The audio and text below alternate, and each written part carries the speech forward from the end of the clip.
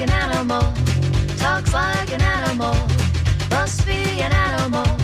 Come hear the animals, talking animals, talking animals.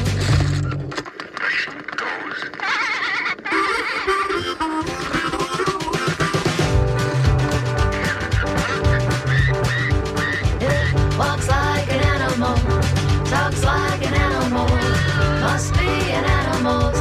Come hear the animals, talking animals, talking animals.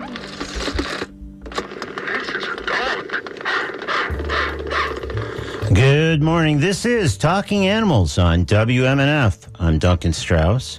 And my guest today is Trish McMillan, who has a long and varied resume involving training and otherwise helping animals shape or reshape their behavior.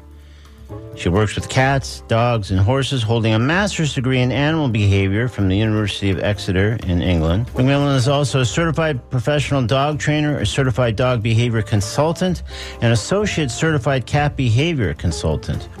She spent 7 years working for the ASPCA, some of that time as director of the Animal Behavior Department in the ASPCA's New York City shelter.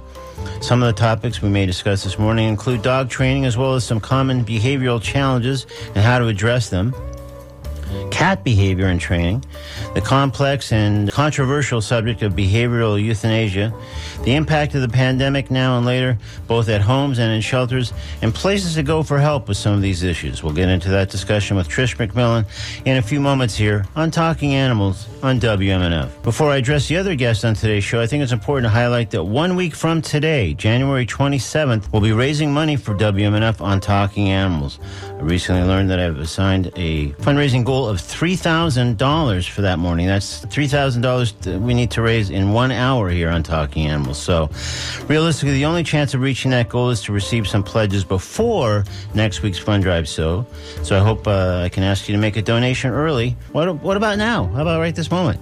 It's fast and easy to do. Visit talkinganimals.net and you'll find simple instructions for pledging and info on some exclusive thank you gifts, ones you can only get for pledging on behalf of Talking Animals by way of supporting WMNF. Those exclusive thank you gifts include a week's stay in a newly remodeled Kauai condo, a great setup at a discounted price. Pledge for it now, so when COVID travel restrictions are lifted, you could look forward to an idyllic week or more in paradise. Books by recent guests Carl Safina and Jeffrey Mason, signed by the authors. CDs featuring all dog songs by a slew of great Nashville singer-songwriters, amazing pet hair removing gizmos, and more. To help me get a head start on my fundraising goal, you can go online to WMNF.org and donate via our tip jar. Just please be sure to indicate your donation is intended for Talking Animals. If you'd like to make arrangements to pledge for a specific Talking Animals gift, please email me at duncan@WMNF.org. Meanwhile, later in this show, I'll speak with Jennifer Kennedy, who has led or consulted on campaigns to pass anti-tethering legislation, usually meaning laws that, when passed, prevent folks from leaving their dogs chained or otherwise tied up outside. Florida now has anti-tethering bills pending in both the Senate and the House, and we'll discuss this with Jennifer later in the program.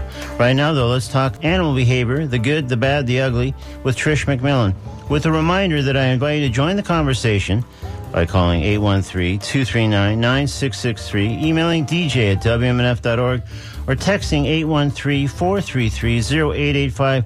This is Trish McMillan on Talking Animals on WMNF. Good morning, Trish. Good morning. Thanks so much for inviting me. Thanks for joining us on Talking Animals today. And we have all kinds of things to talk about, and we'll just do what we can to get them all in. But given the notable combination of extensive academic training and extensive experience, I'm guessing the Trish McMillan saga of loving animals began pretty early. What sort of roles did animals play in your life when you were a kid? Oh, I was always the animal kid in my household. I think one of my first words was dog. So I was always the one who took care of the animals that we had and collected more than we really needed. And I started off actually as a horse person. So I trained and showed horses from a young childhood into my early 20s. And then I got too poor to have horses and thought, well, I'll get a dog. We always had dogs growing up. I always trained the dogs in the household. Yeah. And that led me down the journey of dog behavior and training. Turns out a lot of it translates from one species to the other. Yeah, and it sounds like just from your brief description so far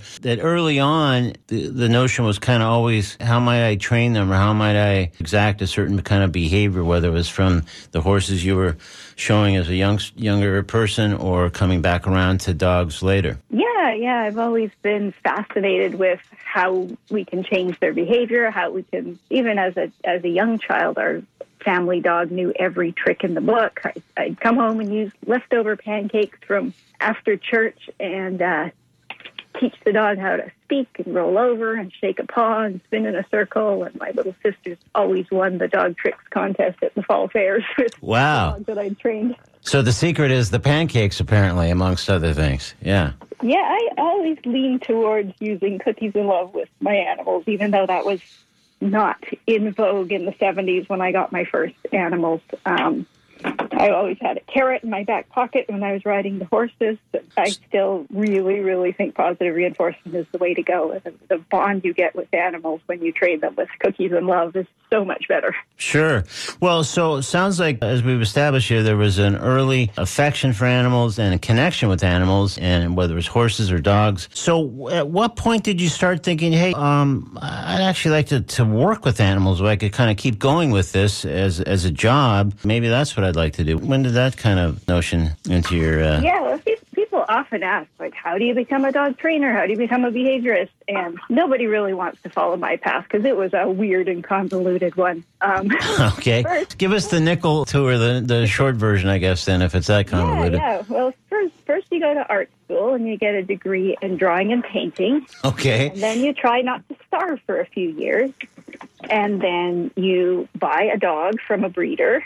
And then you find out there are dogs dying in shelters and feel guilty and start working with shelter dogs. And then you start apprenticing as a trainer and get some weird dogs from the shelter. And then it becomes an absolute obsession. I must know everything there is to know about training and behavior. Well, yeah, I see what you mean, because the art school part doesn't necessarily seem to fit in with most of the rest of it. But sometimes you got to make kind of a move to the left to ultimately. You know what I've noticed with my trainer friends is a lot of us started out in creative fields, whether it's theater or music, and that creativity really helps when you get into training, just being able to think outside of the box and come up with interesting and unique solutions. It's never a bad thing to have a creative mind. Yeah. So along those lines, once you sort of got more into the professional side, you learned, oh, geez, I shouldn't have bought that dog. There's all these dogs in shelters. And then you kind of got into dogs just generally and then training with dogs.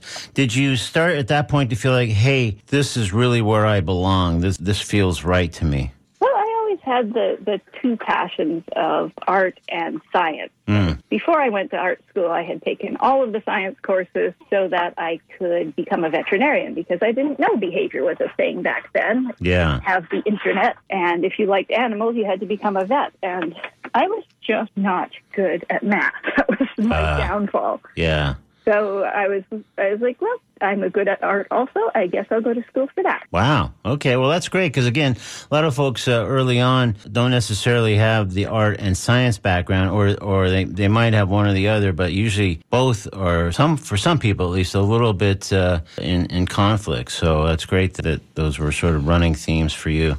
And I'm probably one of the few people out there with a Bachelor of Fine Arts, Master of Science combo, and I did have to upgrade the art degree with a lot of science courses at the university level before I could get into grad school, but no regrets. I'm also a Canadian working in the United States. So oh, wow. I was here on strange visas trying to not get thrown out of the country. I realized if I had a master's degree, I could work wherever in the world I wanted to. And I was taking undergrad courses at Berkeley, and I met Stephen Lee, who was there on sabbatical, and he was one of the big names in animal cognition at the time. And I went out for lunch, bought him some lunch, and said, how do I get into your program in England? And he said, we'd love to have somebody with a training background come and help us with our experiments. And wow. sort of smoothed the way for me to get in there. That's great. And just as a quick side note, where in Canada are you from originally? I was born in Toronto, but I have lived all over, and I spent the most time on the West Coast. I really love Vancouver Island. Gotcha. Cool. Well, let me let folks know this is Talking Animals. I'm Duncan Strauss. If you just tuned in, my guest is Trish McMillan, a highly educated, as we're hearing, an experienced animal behaviorist who works with dogs, cats, and horses. And we'll likely discuss behavioral issues in dogs and cats and how to address them, as well as the complex and controversial topic of behavioral euthanasia. If you'd like to ask Trish a question or offer a comment, please call 813-239-9663. Email dj@wmnf.org or text 813-433-0885. So let's talk just at least a little bit about dog training and some, especially maybe some common behavioral challenges that are often faced with dogs. What would you say are the 2 or 3 most common behavioral issues that you've seen or worked with in dogs over the years?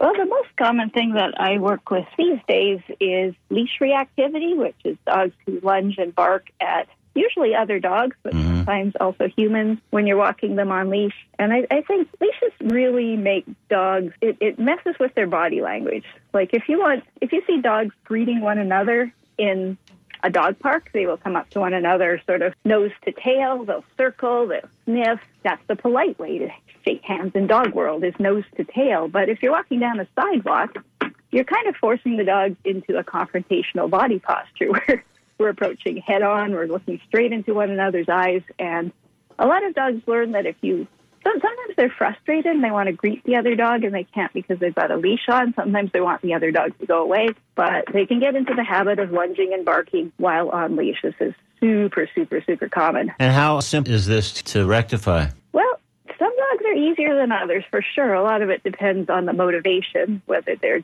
just frustrated and they want to play or whether they truly want to hurt the other dog. But in general, the quick and easy way to get past this, if you've got a minor case, is sometimes changing up the walking equipment helps. Sometimes if you've got a harness that attaches in the back, the dog can lunge and pull harder like a husky can with a sled.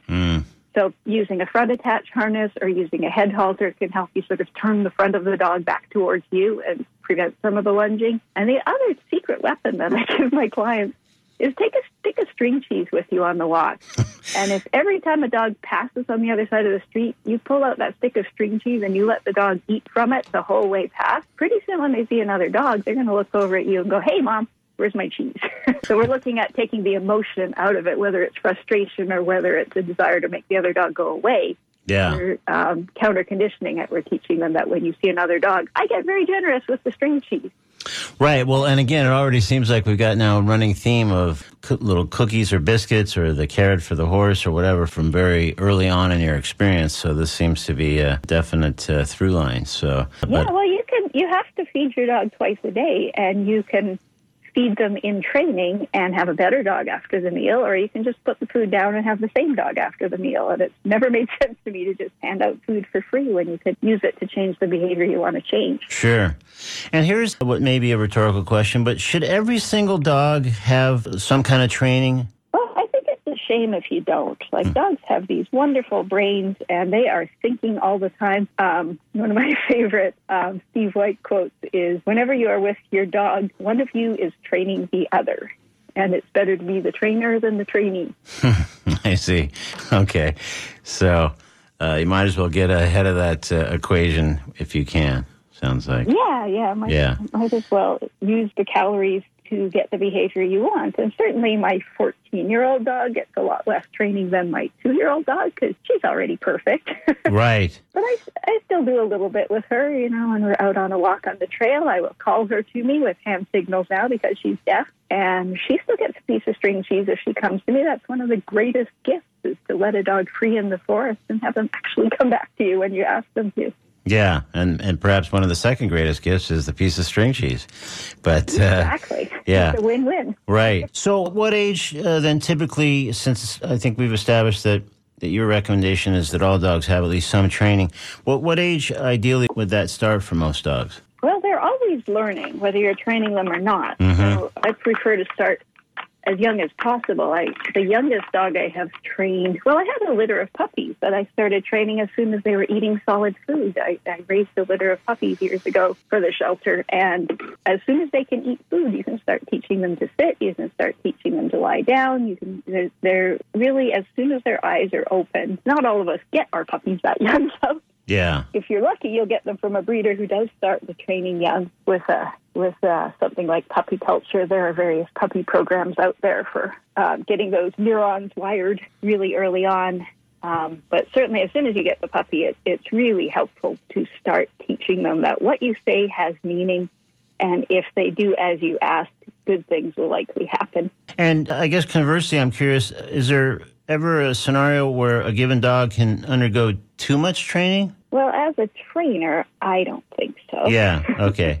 No, I just didn't know if there's a situation where they might get sort of overwhelmed or exhausted or whatever, and so that it might work against the virtues otherwise. Yeah, I never beg my dogs to train, whether they're working for food or toys. If I find I'm having to nag them, and multiple smaller sessions always work better than hour-long bouts of training. But as far as the number of things you can teach a dog, I think keep them learning through their whole lives, and they'll have fewer cognitive problems when they get older. Okay. Well, let's, just in the interest of covering as much ground as we can, and in a moment or two getting into a topic that we may want to spend a little more time on proportionately. So in the meantime, though, you don't hear nearly as much about cat training, but a number of people, including you, do train cats.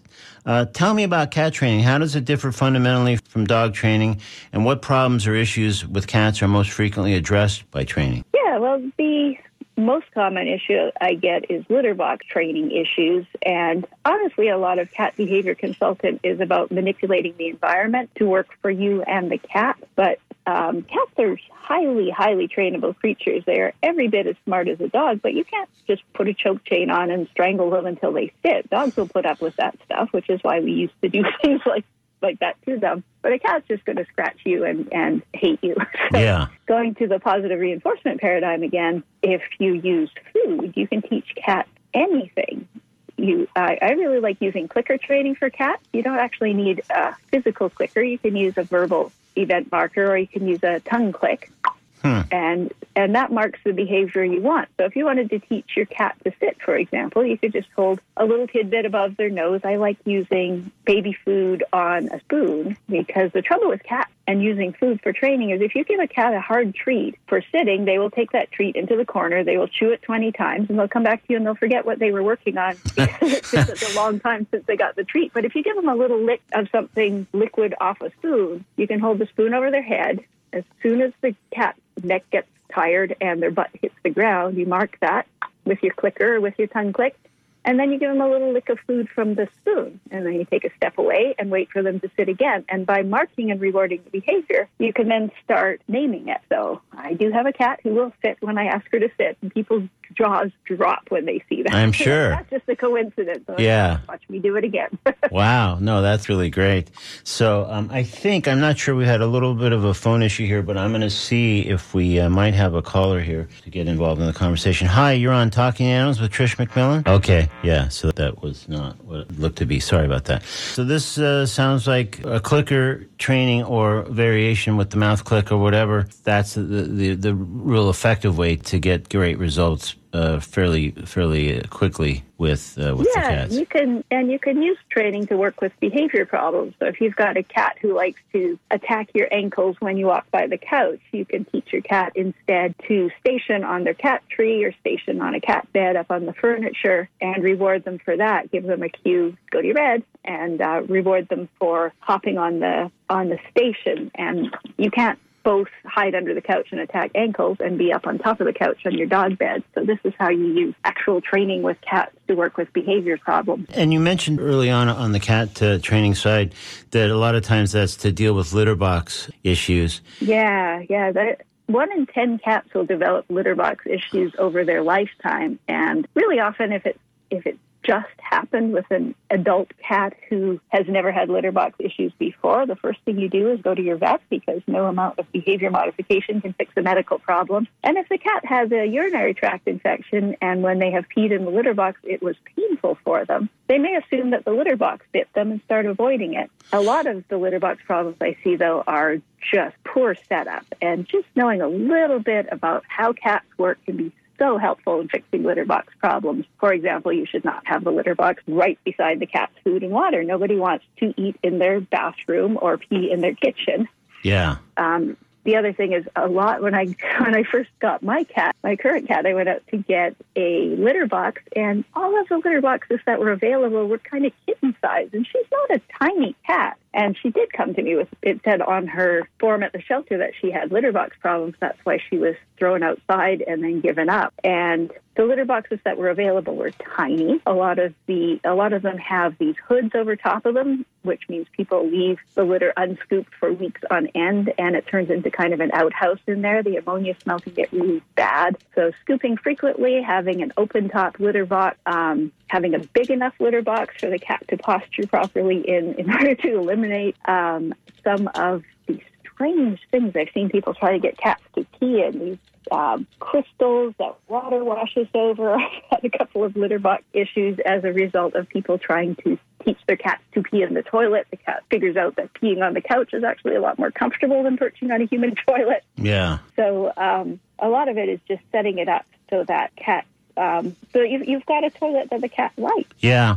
You know, as you're talking here, I'm wondering, as you might imagine, on a show like this, we've talked a lot over many, many years about declaw, about the declaw procedure and the serious minuses that presents for cats, which often involves litter box issues. I'm just wondering, as you're talking about some of this stuff, have there been instances where a cat that was declawed and developed, as they often do in the wake of that, litter box issues, that you were able to sort of train to get back on track with the litter box, even though they were declawed? Yeah, it's hard when a cat has had a painful experience in a litter box, whether it's trying to scrape the litter with kind of mutilated front paws, or if they've had a painful poop or pee experience in the box. Sometimes you can change things up. Sometimes they think it's just that box that hurt them. So using a different litter, using a different type of box, putting it in a different location can be helpful. And with the severe cases, what we do sometimes is give the cat a little less choice about the litter box. So maybe confine them in one room, one small room, where that's the only place you have to eliminate. Again, you're going to keep the food and water as far away from the litter box as you can, but first make the litter box as attractive as possible. Sometimes making the litter less deep is better for cats who have painful paws, whether it's arthritis or declaw, and changing the type of litter. They might associate a certain scent with that painful experience they had. So maybe change it up. In general, cats prefer thumping, play, unscented, fine-grained litter. So if you're having litter box problems, change up the type of litter. And sometimes what we do is we play litter box bingo with them. So we'll put 3 different styles of boxes in that room and 3 different litters and see if the cat prefers one type over another. And you just mark off on your bingo sheet what they do in each box, and pretty soon you'll have done that preference test for your cat. We have a winner at some point. Yeah, it sounds like. Exactly. Yeah, gotcha.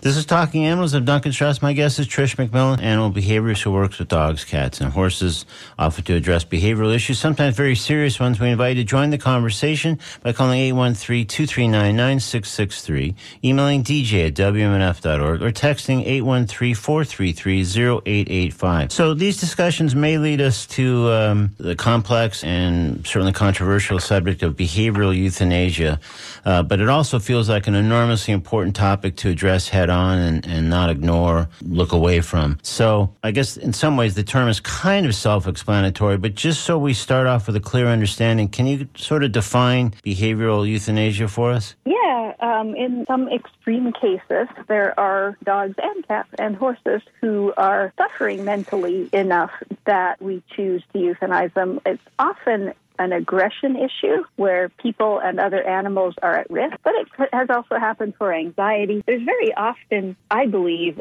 chemical, biochemical, physical reason behind it with horse, it might be arthritis of the spine that's causing them to buck and become dangerous towards humans. A friend of mine, Sue Alexander, is the founder of Losing Lulu. I run a support group for people who have euthanized their animals for behavior. And she had a client dog who they did a necropsy after his death, and they found that he had a brain malformation that was probably causing migraine-level headaches for much of this dog's life, and that's what was causing this sporadic range aggression that he was showing, and he did end up euthanized for his behavior. Wow, yeah. I imagine, and we'll get into this more, I guess, in a moment, but I imagine many animal owners faced with that kind of dire scenario of, let's say, their beloved dog repeatedly engaging in threatening or dangerous behavior would firmly believe that there must always be another option, more training, a different approach, something else that could be done. But part of the tragedy here, if I understand this properly, is that sometimes there isn't something else that can be done. So counterintuitive as it is for those of us who really, really love animals, it just turns out, I guess, that some animals ultimately can't be saved. Yeah, when I started off as a baby trainer, I was pretty sure I could fix everything. And I mean, most things can be fixed with training and medication and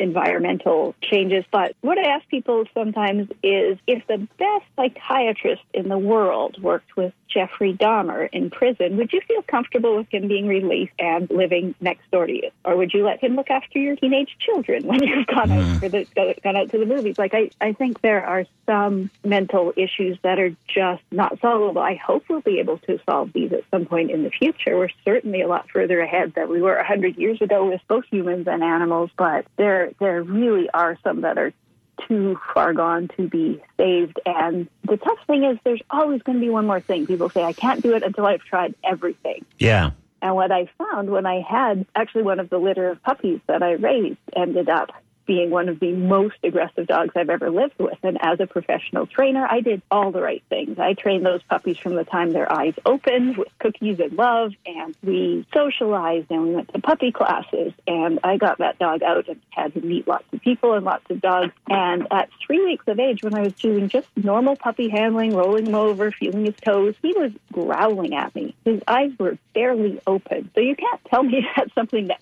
happened in his puppyhood that made him aggressive. Yeah. I had that dog from birth, and he had a type of really explosive, dangerous, multiple bite coming up your arm and launching for your face kind of aggressive episodes that were quite sporadic and hard to predict, therefore hard to train around. Yeah. And at 18 months of age, we decided to euthanize him, and it was such a hard thing. It's something nobody talks about, so people think it never happens, and it becomes this cycle. And I'm here to tell you, it's really often they're born this way. This is not something that is, his dinner was late once when he was 5 months old, and that was why he is aggressively attacking me multiple times a day over pretty much nothing. Right. No, it's clearly much more fundamental and as stark as it was your sort of parallel with the Jeffrey Dahmer thing, I guess, put it into a context that probably would make this a little more... Yeah, and the flip side of that is I have sitting beside me, drinking loudly right now,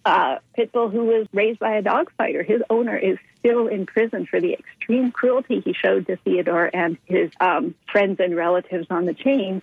And Theodore is the happiest, friendliest dog I have ever met. He was not socialized during that critical socialization period before 4 months of age. He met only the dog fighter. He spent 8 months in the shelter after he was rescued, meeting only shelter people. So he had not seen a cat. He had not seen a dog who wasn't a pit bull. He had not seen a child. And this dog, everybody he meets is his best friend. Every dog he meets is his best friend. This is not typical for fighting dogs. He would have been very bad at dog fighting. Yeah. But he's a wonderful pet. So when people say, oh, it's all how you raise them, and they see Theodore and they're like, oh, well, clearly he's such a nice dog because such a nice lady raised him. I'm like, no, it was not me. This is just who he is. I chose him. Yeah. Well, it's awesome. Yeah, no, it's really notable because it really sounds like in both the great version of the story with Theodore and the not great at all version of the story that you told a moment ago, it's the dog or the animal's nature, even if it's an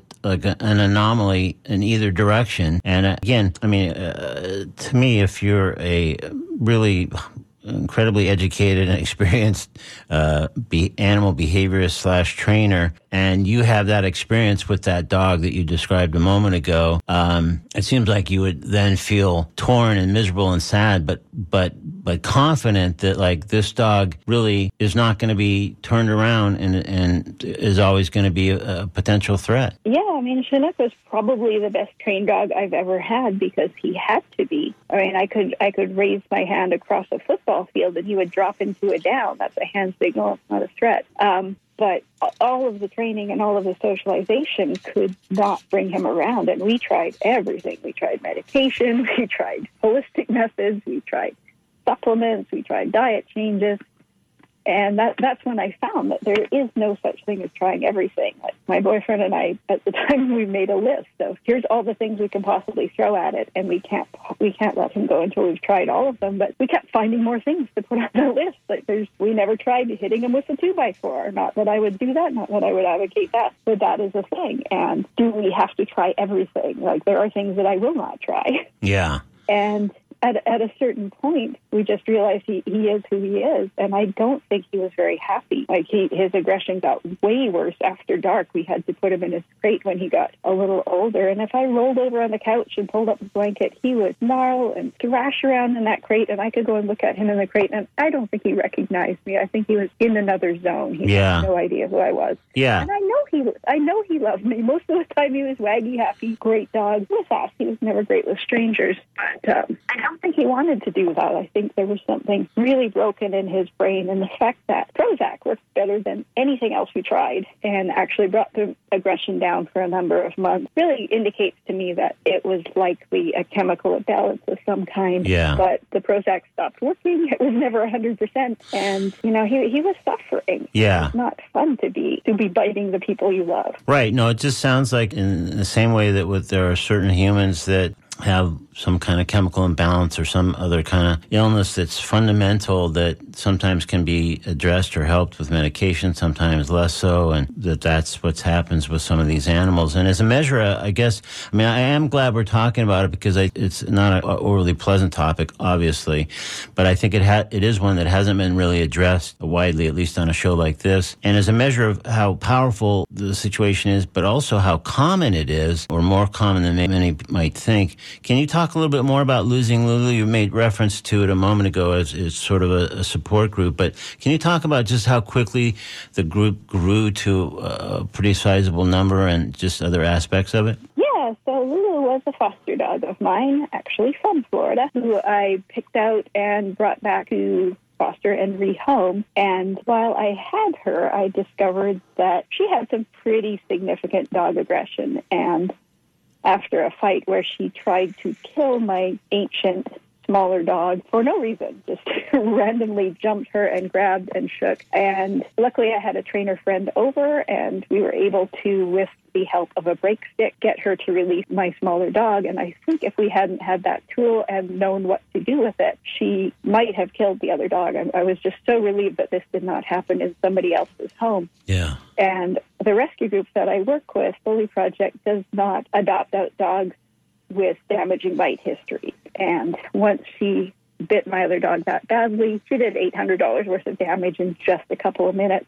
Wow. We realized we can't send this dog out. So she was euthanized, and I got a lot of flack for this from the internet.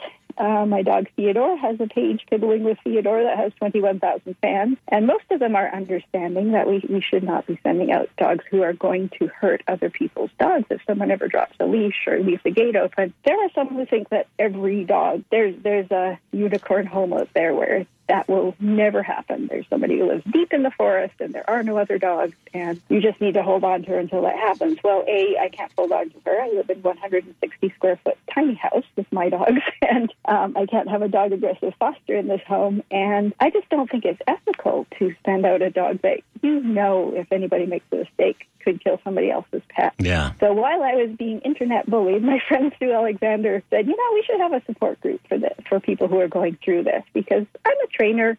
I have a tough shell. People throw this stuff at me all the time. Delete, block. You just don't understand. You haven't lived through this. And I said, yeah, we need a support group. And the next thing you know, Sue sends me a little link that says Losing Lulu. And that was exactly 2 years ago. It was last January of 2019 that Lulu was euthanized on New Year's Eve of 2018, and in January 2019 we started Losing Lulu. And I thought, we'll get a couple hundred people, and it has exploded, and we now have 9,000 people who have nowhere else to go with this. They have families and friends who are blaming them often. Well, what did you do to that dog? Surely you were abusing him if he's aggressive. And as I've said, Chinook was not abused, and he was terrifyingly aggressive. So the thing to remember, people are welcome to join. Trainers and vets are always welcome to join. Shelter people are always welcome to join. You do have to answer the screening questions coherently and answer why you want to be there. And just saying, I lost my dog will not get you in, because your dog could have run away. It has to be, I lost my dog for behavior, or cat or horse or other species. And it's not for people who still have dogs who are alive. We're not a training group. We're not an advice group. We're not going to give you the list of 1,000 things you could try with your animal who is behaviorally challenged that you're considering euthanasia for. You're welcome to join and read the stories, but we don't allow any discussion of living animals. It's just too hard on the people who have lost theirs. I'm sure. Yeah. No, it sounds like a very singular group of people with very singular animal experiences, and it sounds like... Yeah, and we have an amazing moderation team. I just want to give a shout out to the Aurors, because we have a culture of kindness. We do not allow anybody to second guess. We do not allow trashing the trainer you worked with, or trashing the rescue group, or trashing the breeder. We are just here to tell your story and to get support. And, people who do anything but support are quickly deleted and blocked. I'm sure, because I would think that if you find a group like that and you've had that experience, that you're contending with so much grief and regret and probably shame, and especially until you see that this group you just found out about has 9,000 people, you probably just think, geez, I'm probably the person that actually went ahead and had their dog euthanized when there didn't seem to be any further solution. So it's probably hugely helpful for all these people. Yeah, it's been really healing for a lot of people. Yeah. And it's a really different type of grief. This is why we don't allow people in who have lost dogs to old age. There's lots of places you can go for help with that. Sure. But the grief and relief that are mixed together, where you suddenly can have friends over now, you can go on vacation now, you feel relieved that you can have your life back. And then you feel guilty that you feel relieved. Like the grief relief cycle is something that we talk about a lot, and it makes it a really complex type of grief, because we are the ones who made that call for our animal, who often is young and otherwise physically healthy. Yeah. Well, Trish, we're sort of nearing the end of our time, but I want to be sure to let people know who might have tuned in partway through our conversation that my guest is Trish McMillan, an animal behavior expert who has a lot of years and a lot of training and a lot of experience working with dogs, cats, and horses. And her website to find out more is Trish, Trish, McMillan, McMillan.com, TrishMcMillan.com. And just really quickly, Trish, for people who are needing help of one kind or another, obviously they can go to your website, but just generally, to what extent are degrees and certificates the criteria for determining who can help somebody with an animal issue?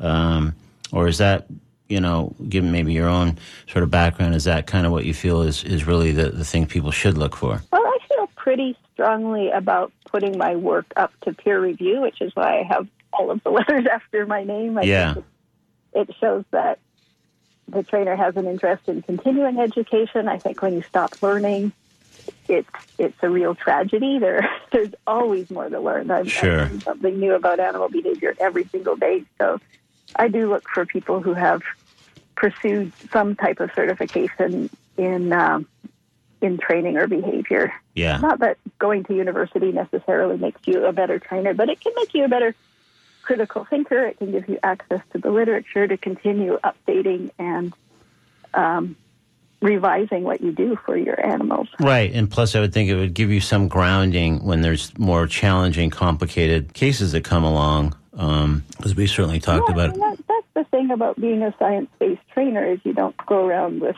these ideas that this is how I work with behavior, and this is how I will always work with behavior. If you're able to read the literature and keep an open mind and see, when I worked in shelters, we used to poke dogs with a rubber hand to find out if they were food aggressive, and that was state of the art in 2001 or 2005. Yeah. But recent studies have come out that show that particular test has a really high false positive rate. About half of the dogs who growl or snap when you poke them with a rubber hand around a food bowl will not do that with their actual food bowl in their actual home. And 20% in multiple studies, about 20% who don't growl and snap when you poke them with a rubber hand will growl and snap around food in a home, which tells me this is not a great assessment. And lots of dogs have lost their lives for this rubber hand. I teach a shelter dog behavior mentorship, and this is always a moment of clarity for some people when they actually read the studies. Yeah. So, a science-based trainer will take new learning and completely change how they're doing things if there's evidence to indicate that's the best way to go. That's great. Yeah, well, again, science and math, even though you said you weren't much of a math person, look at you quoting statistics and percentages right here. So anyways, Trish, thank you so much. We have reached the end of our time here. We've been speaking with Trish McMillan one more time to find out more or see some of the kind of things that she does and seminars and all kinds of things, shelter-related, individual, animal-related, et cetera. Trish McMillan, McMillan.com. Thank you so much, Trish, for making the time to join us today on Talking Animals. I really appreciate it. Thanks for inviting me, Duncan. Great to be here. Thank you. In a moment, I'll speak with Jennifer Kennedy about anti-tethering laws that prevent dogs from being chained or otherwise tied up outside, including pending legislation of that very kind in Florida, both a House bill and a Senate bill, fitting topics that seem to discuss on Inauguration Day. We'll do that in a few moments here on Talking Animals. Right now, we're going to step into the comedy corner with a classic from a classic, by which I mean the great Stephen Wright, and a portion of his quintessential piece, Dog Stay, in today's comedy corner on Talking Animals on WMNF. Recently, I was walking my dog around my building on the ledge.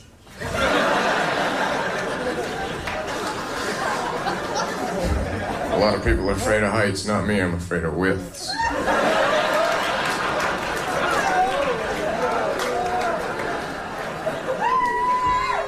I have a 3-year-old dog. I named him Stay. It was a lot of fun when he was a puppy, because when I called him, I would say, "Come here, Stay, come here, Stay." And he would go.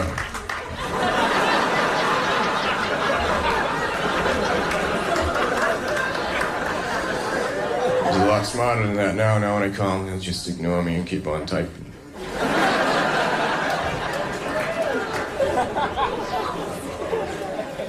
He's an East German Shepherd.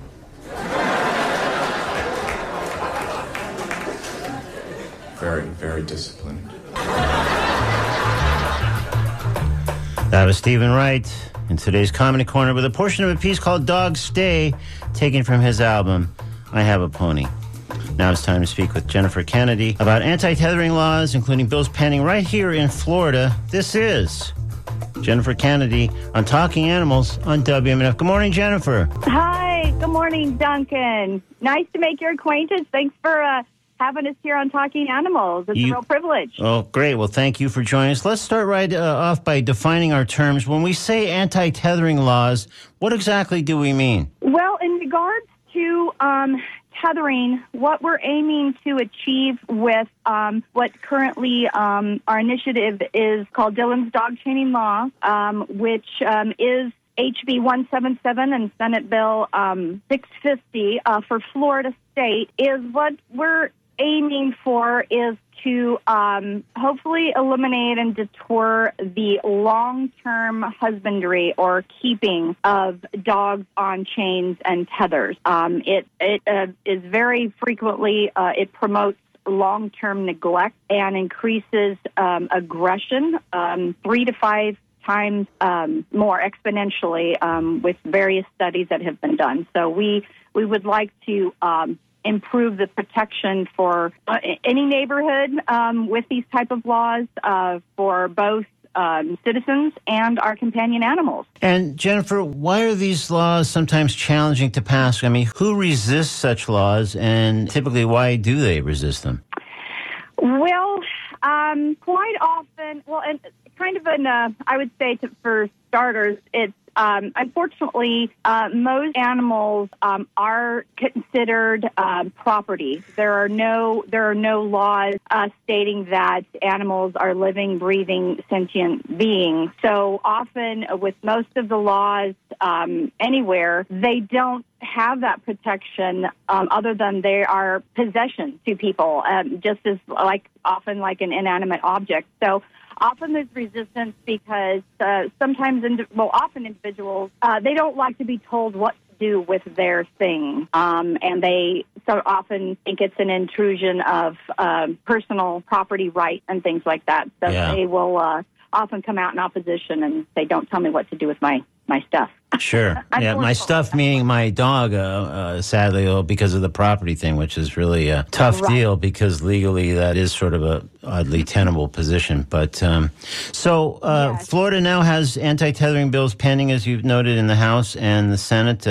House Bill HB 177, Senate Bill SB 650, owing in part to the efforts of the League of Humane Voters in Florida. And again, Executive Director Marilyn Weaver is a periodic guest over the years on Talking Animals. So what can folks listening to this show right now do to help advance these bills? Well, what we've been doing is encouraging all Florida residents in all counties is to please reach out and connect with your state legislators and please encourage them to either co-sponsor or to please support and give a yes vote as this bill makes its way through the legislative process. Shortly, we're going to be reaching out and connecting. We've already received some support from various rescues in different areas, but we're hoping to reach out to as many rescues across the state to please encourage letters of support. We've already connected in certain areas, like Sumter County.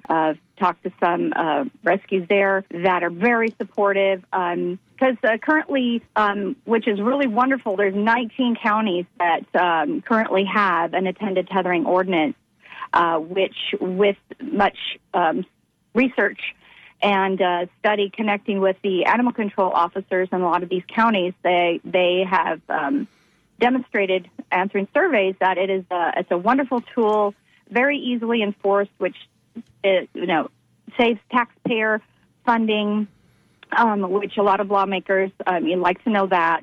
And they've just proven it's very effective in reducing a lot of the issues associated with tethering. So we're really hoping that more rescues can reach out, and anybody, all residents, can please call your legislators, your state legislators, and please support this.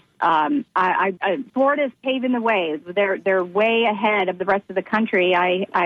Which is a nice position to be. A lot of times people think we're the other way around. So we're almost out of our time, Jennifer. So let me quickly ask you this: is there a website where either people could go for more information about anti-tethering and especially counties that have it, but also for any guidance on who to contact and if there's language for a certain email or letter that you might write that folks working on this campaign might suggest, just to make it easier for people who say, well, I'd like to do it, but I'm not sure what to say? Yes.